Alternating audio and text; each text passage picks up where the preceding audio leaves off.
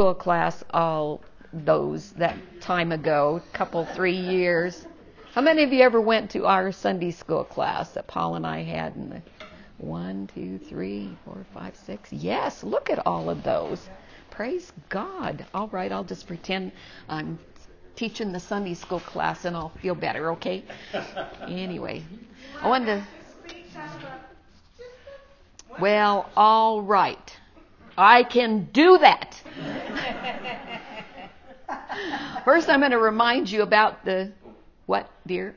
I just disagree. You can speak up. About the new pastor that came to the church. And he preached for the first time. This little old lady came up to him afterwards and she said, "You're something else." And he said, "Well, thank you."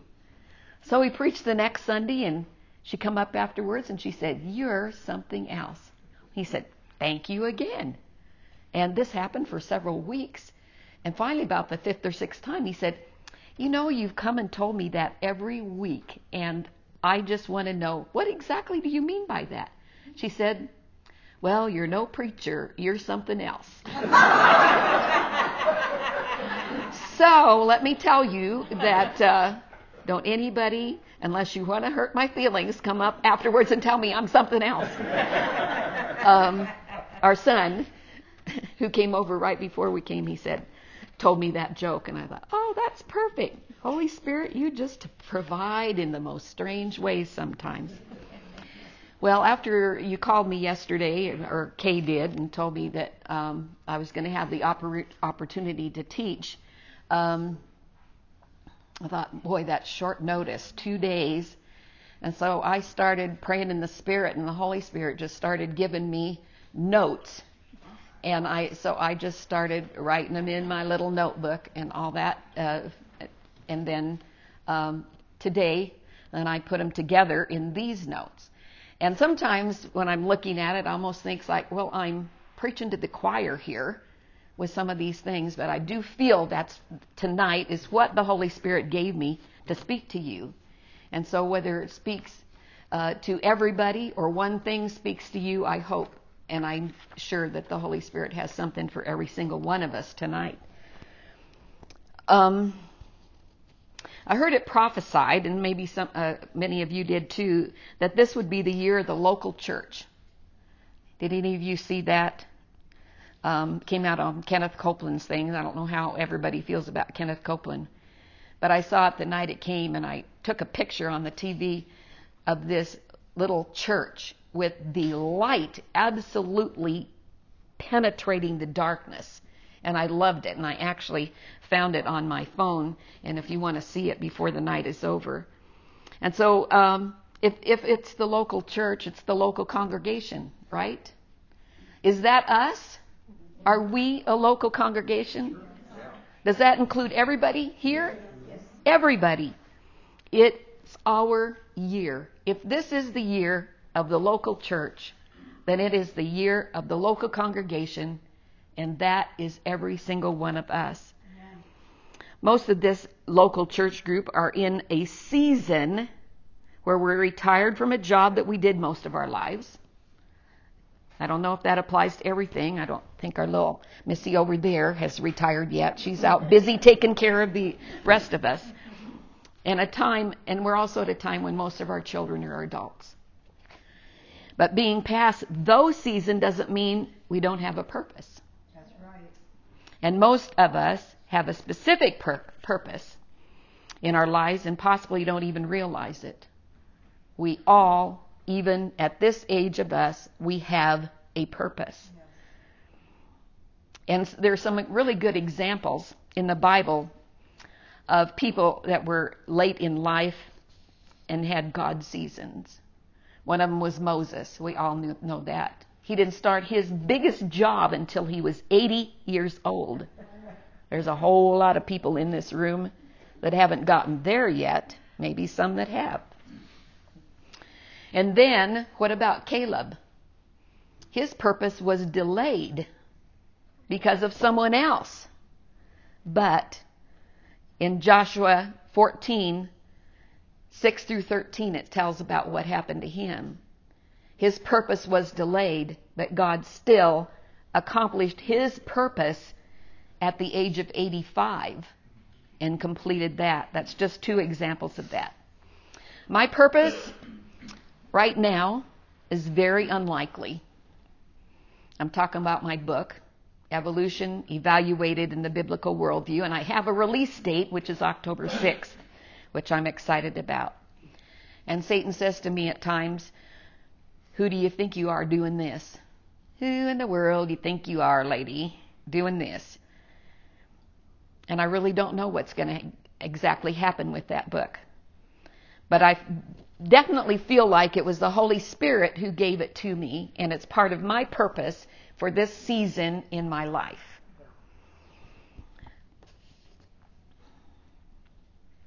I thought about it, I started thinking about it over a year ago, and then just things progressed and progressed. How our education system is so void of anything but evolution and atheism these days, and what it's done to Christianity and the church and our society.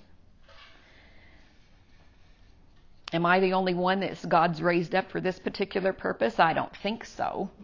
I'm just about, if it's the body of the local church, if it's the time for the local church, then he's probably lifted up people all over the nation with the same purpose that I have in this.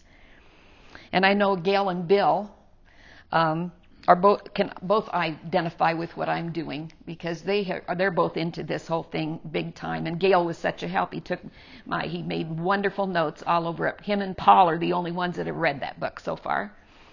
But most of it, I think the first 8 chapters is what Gail gave me all the notes on. But here's what I want to find out from each one of you. What's burning in your heart? We all have a different purpose. We all have an assignment that's different from each other.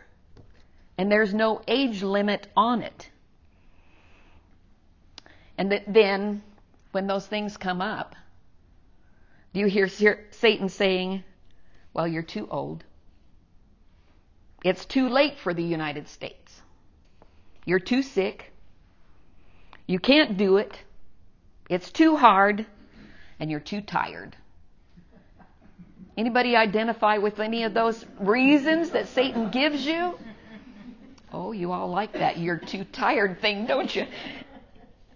And there's 1,000 other reasons that he comes up with. But do you realize we all still have a purpose? And I pray that no one in this room has lost hope of having that purpose. And if you don't know what your purpose is, I'm wanting each one of you to start asking Holy Spirit, I'm still on this earth. What is the purpose that you still have for me?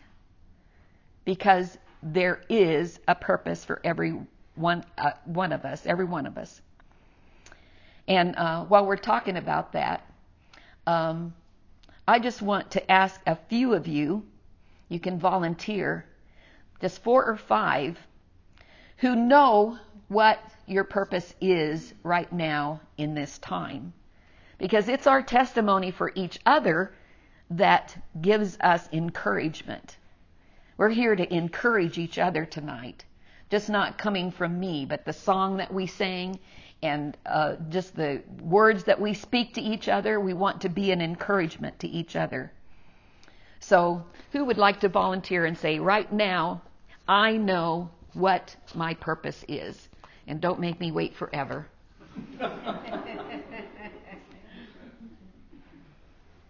Kay, what do you think your purpose is? I really think that these 2 groups God has given me such a love and passion for, to be sure that the details are taken care of and that we can stay together and we can continue to meet no matter what. And I love doing it. I just love doing the details. So that's what immediately I thought. I had never thought about it until you said that, and I thought, that has to be it for right now, because that's all I've got. All right. We all have seasons, and this is a season right now. And when you all know, most people in here have lived long enough, you've already been through a bunch of seasons. But right now, this season, what is your purpose? Joe, tell us. I am rediscovering the simplest commandment that Jesus had talked about when he said, love the Lord thy God with all of your heart. But what does that really mean? Practically. Mm-hmm. What does it really mean? And I've discovered that ultimately it depends on my obedience more than anything else. That's good. That's good. Who else? Peggy. Quickly. In this season of my life, God is having me help the hurting. I'm doing a lot of helping do funerals, not the funeral part, but the meal part, and ministering to the families who have lost loved ones. And I find great fulfillment in doing that kind of thing, ministering to hurting people. That's good. That's good. Frank, can we have a word from you? Well, I think God's kind of been dealing with me like you're talking about. I sometimes feel like I'm sort of useless. My time of service may be over, but I think God's still got missions on my heart, like Gary Casey the other night at his house. Mm-hmm. His ministry is something that I try to support, and there's so many like that, and the ministries that we're finding on YouTube, there's so many different things going on in this world that I'm amazed that, we're not, the Christian community is strong. The secular would like to say that we're irrelevant. Christianity is something that's not relevant today. But in the world news tonight, there's Christians that we need to be praying about in Afghanistan and those countries that are putting their life on the line every day for the Christians. Yes. Yeah. That's kind of where I am. So if you're thinking of this for the first time in a while, or like Kay said, pinpointing it, what it is, I just would like every one of us in the next few days, if you said, well, I don't know exactly what my purpose is. You have a purpose. Just ask Holy Spirit and find out what it is, or what it is that He has you doing. We're going to go from that subject to this question. In this season, are we living life out of habit or out of faith? Almost every person in this room has probably been a Christian for a long, long time. I don't know for sure about some. I know Patsy just started coming to the church not all that many years ago. But the majority of people in here, we said after we moved here, there isn't anybody we know that didn't go to Trinity Church sometime. Well, I even went there 2 or 3 times. There you go.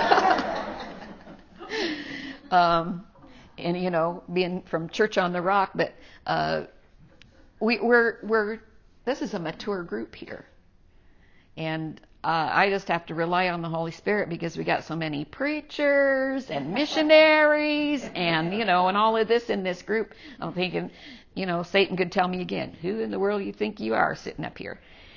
But anyway, is this I feel like this came from the Holy Spirit, so I don't know who it's from, one or all of us. Are we living life out of habit or faith? And when you get in it for so long, so long, sometimes we just do things out of habit. That's just how we do them. And we don't any longer do things out of faith. Do we still believe this scripture? Mark 16:18. They shall lay hands on the sick and they shall recover. I'm grateful for our doctors that we have here in town, and the enemy didn't invent doctors. And we have seen a lot of healings here. In the name of Jesus, I am grateful for our group and the prayers that we have done. What about this one? And is it 1st or 2nd Timothy? For God has not given us the spirit of fear. God has not given us a spirit of fear. Amen. What is this nation full of right now? But what He has given us, power and love and a sound mind. That's what's really ours. If we're not living life out of habit, but out of faith, do we still believe that, or do we need a refresher course on that sort of thing? How about Romans 8:31? If God be for us, who can be against us? He that spared His own Son, spared not His own Son, but delivered Him up for us all. How shall we not with Him also freely give us all things? How shall He not with Him also freely give us all things? Are we expecting that? Are we expecting that? Is our faith rising up for that? This is a tiny drop in the bucket of all the promises that we could go through. Just dozens and dozens of them. What about this one? 3 John 1:2. Beloved, I wish above all things that thou mayest prosper and be in health, even as thy soul prospers. Are we all expecting that? Are we all expecting to prosper and be in health? Well, what's it rely on as our soul prospers? Are our souls prospering these days? Or are we just too filled with the cares of the world for it to even happen?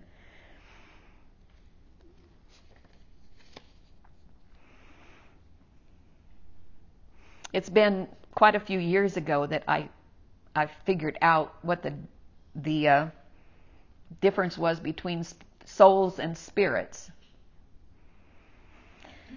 So, the soul is what 3 things?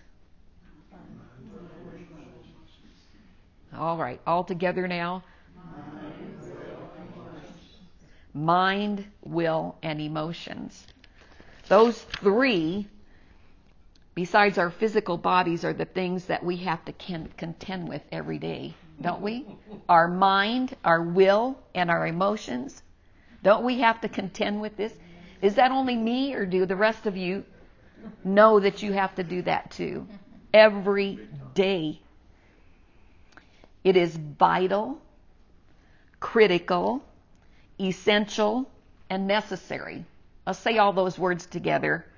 Vital, crucial, essential, and necessary.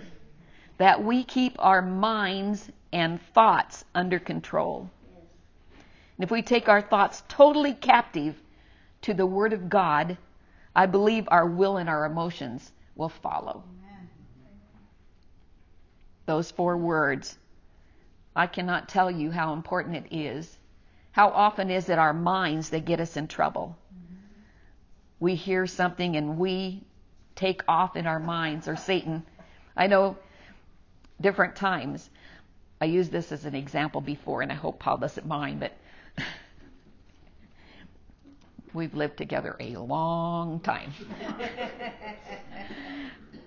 But it wasn't all that long ago. He did something that made me mad, and I know that's hard for you to believe, but he did. And was it on the best day of his life? Yes, it was. It was one of the best days of his life, because that doesn't affect him, only me. But the most evil, awful thoughts started running through my head. And years and years ago, I would have just run with it. You know, I'm thinking, yeah, dirty, rotten guy making me mad and all that. But then all of a sudden, I knew enough about the Word of God that I stopped and said, where are those thoughts coming from? Where are they coming from? And I recognized they were coming from the enemy. He was there to put a division between Paul and I. And years ago, I just would have bit right into it. Yes? Should I tell how you acted? Go ahead. They probably know me well enough to know how I acted. I forgot about all that. Oh, good. Good answer. Anyway, where was I? I've lost my place here. Your soul prospers. Yes, but we have to have our soul prospering, and the one way we do it is 2 Corinthians 10:5. It says, casting down imaginations, and that's what I had to do that day. You have to recognize where those thoughts are coming from. Every one of us are in control of our own thoughts. Nobody else is in control of your thoughts. That is up to you. If you hear something and fear starts to come in, that is your responsibility to get rid of that, according to the Word of God. Casting down imaginations and every high thing that exalts itself against the knowledge of God, and bringing into captivity, say captivity, every thought to the obedience of Christ. To the obedience of Christ. Where do we find that obedience? Where do we find what is obedience? Word of God. That's right. In the Word of God. In every 24-hour day, there is very, very little out there to stimulate our faith. Most of what we hear from every direction is bad news. Do you agree with that today? We even torment ourselves by tuning in to the bad news on a regular basis. No, we don't do that.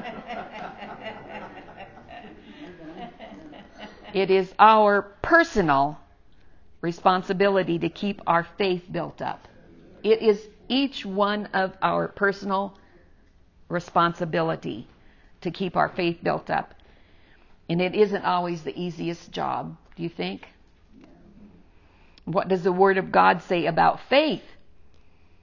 First of all, in Hebrews 11:6, it says this, but without faith it is impossible to please Him. We have to have faith to please God. We have to have faith to please God.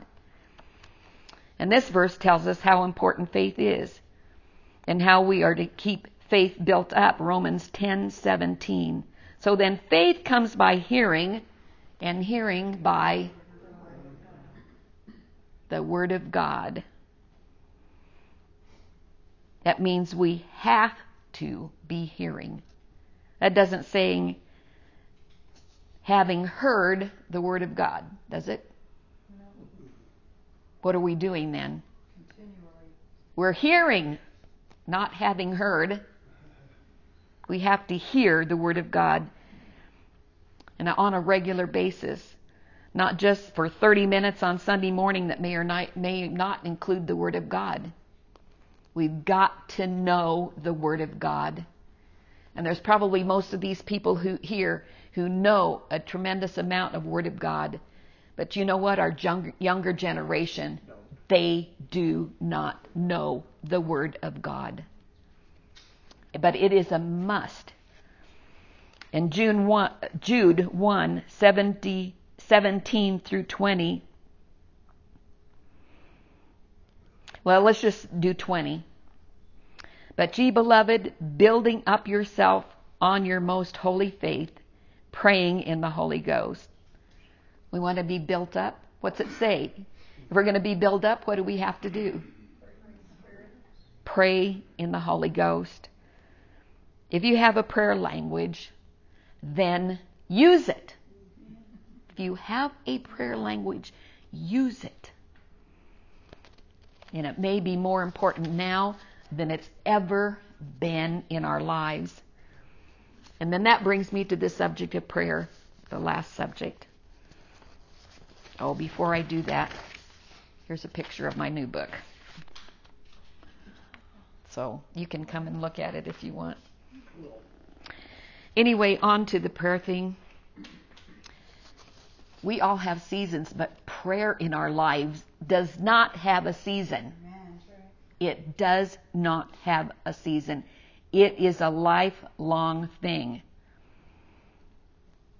I just talked about our prayer language and the importance of using that. How often do we not know how to pray as we ought? There's so much going on under the surface of things. We have got to rely on the Holy Spirit. We need to let the Holy Spirit use our voices.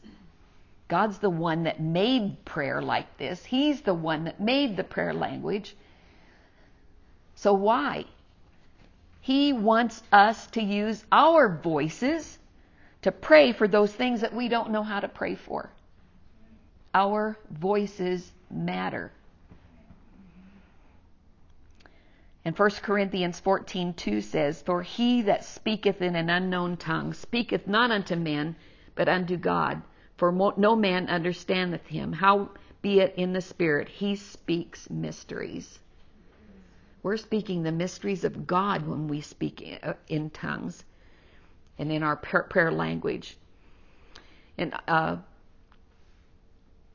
then in verse 18 of that same chapter, this is Paul speaking, and I thank my God I speak with tongues more than you all. And so he thought it was important back then. And then it also talks in there about prophesying, all that, but we're talking about the prayer language right now. Do you still believe this? The effectual, fervent prayer of a righteous man avails much. Yes. It avails much. Much. If we really believed that, would we pray more? If we really believed that, would prayer take a higher priority? But Satan, just like he did with that day when I had to take my thoughts captive and say, no, that's not my husband. My husband is a godly man. He loves the Lord. He is the leader of our family. He leads us in devotions every morning. And I just spoke against those things. And so what does Satan want to tell us about prayer? Well, he tells me, as I pray in the Spirit a lot, well, that really doesn't matter. It's really not accomplishing anything. You don't have time. Well, they're getting what they deserve if you don't pray for them. And, he tells you all kinds of things, or they can't help what they're doing, or that'll never change. Satan tells us all kinds of things. But then we get back to the Word of God that says, the effectual, fervent prayer of a righteous man avails much. Maybe you're saying, well, I'm not that righteous. We are all. If we are born again, we are the righteousness of God in Christ Jesus. In Christ Jesus. We're not anything ourselves. We are in Christ Jesus, and that's what matters. Excuse me. And what about this one? This is especially for our group, this group here. Again, I say to you that if two of you shall agree on earth as touching anything that they shall ask, it shall be done for them of my Father which is in heaven. That's Matthew 18:19. Have we all been through life and Christianity long enough to think that just isn't always true? We pray, two of us agree together and they didn't get healed. Two of us agreed together and something else didn't happen. We agreed for our finances and it still didn't happen, and all that. So maybe we just need to get back to the place where it is faith and not habit in our Christian life. Let's just pretend like we're starting all over. And you talk about people who just get saved sometimes. Oh, they have faith for everything. Well, maybe we need to get back there. All of us need to get back to that place. How about this very group? How about this group of mature Christians renewing our vow to believe, even when our eyes don't see it immediately? How about this group of local church members in the year of the local church, taking our thoughts captive and renewing our minds in these last days? How about we make sure we know our purpose for this season of our lives? How about we do for the first time or once again what Jesus told the disciples in Mark 16? And these signs shall follow them that believe. In my name shall they cast out devils. Has anybody cast any devils out lately? Well, I see some over there doing it, talking about it, yes. They shall speak with new tongues. They shall take up serpents, and they shall drink. And if they drink any deadly thing, it shall not hurt them. They shall lay hands on the sick, and they shall recover. And when we pray, we need to be using the Scripture as our background. Lord, you said, we're going to believe together because, God, you said in your word these things. We need to have the unity of the word of God in our hearts and in our mouths. Some of you may be thinking, and I hope not, but you might be thinking, she's just getting us all worked up and excited for nothing. Is that what it is? She's just trying to put us under some sort of guilt trip? No. There's no condemnation in Christ Jesus. And I'm talking to myself as much as anyone else. And I believe this group, because of the maturity of our Christianity, that if we can get a renewal back to the Word of God, and that we can get the unity of the Spirit like it needs to be, that we can agree together and expect signs and wonders and miracles in this last day. How about you?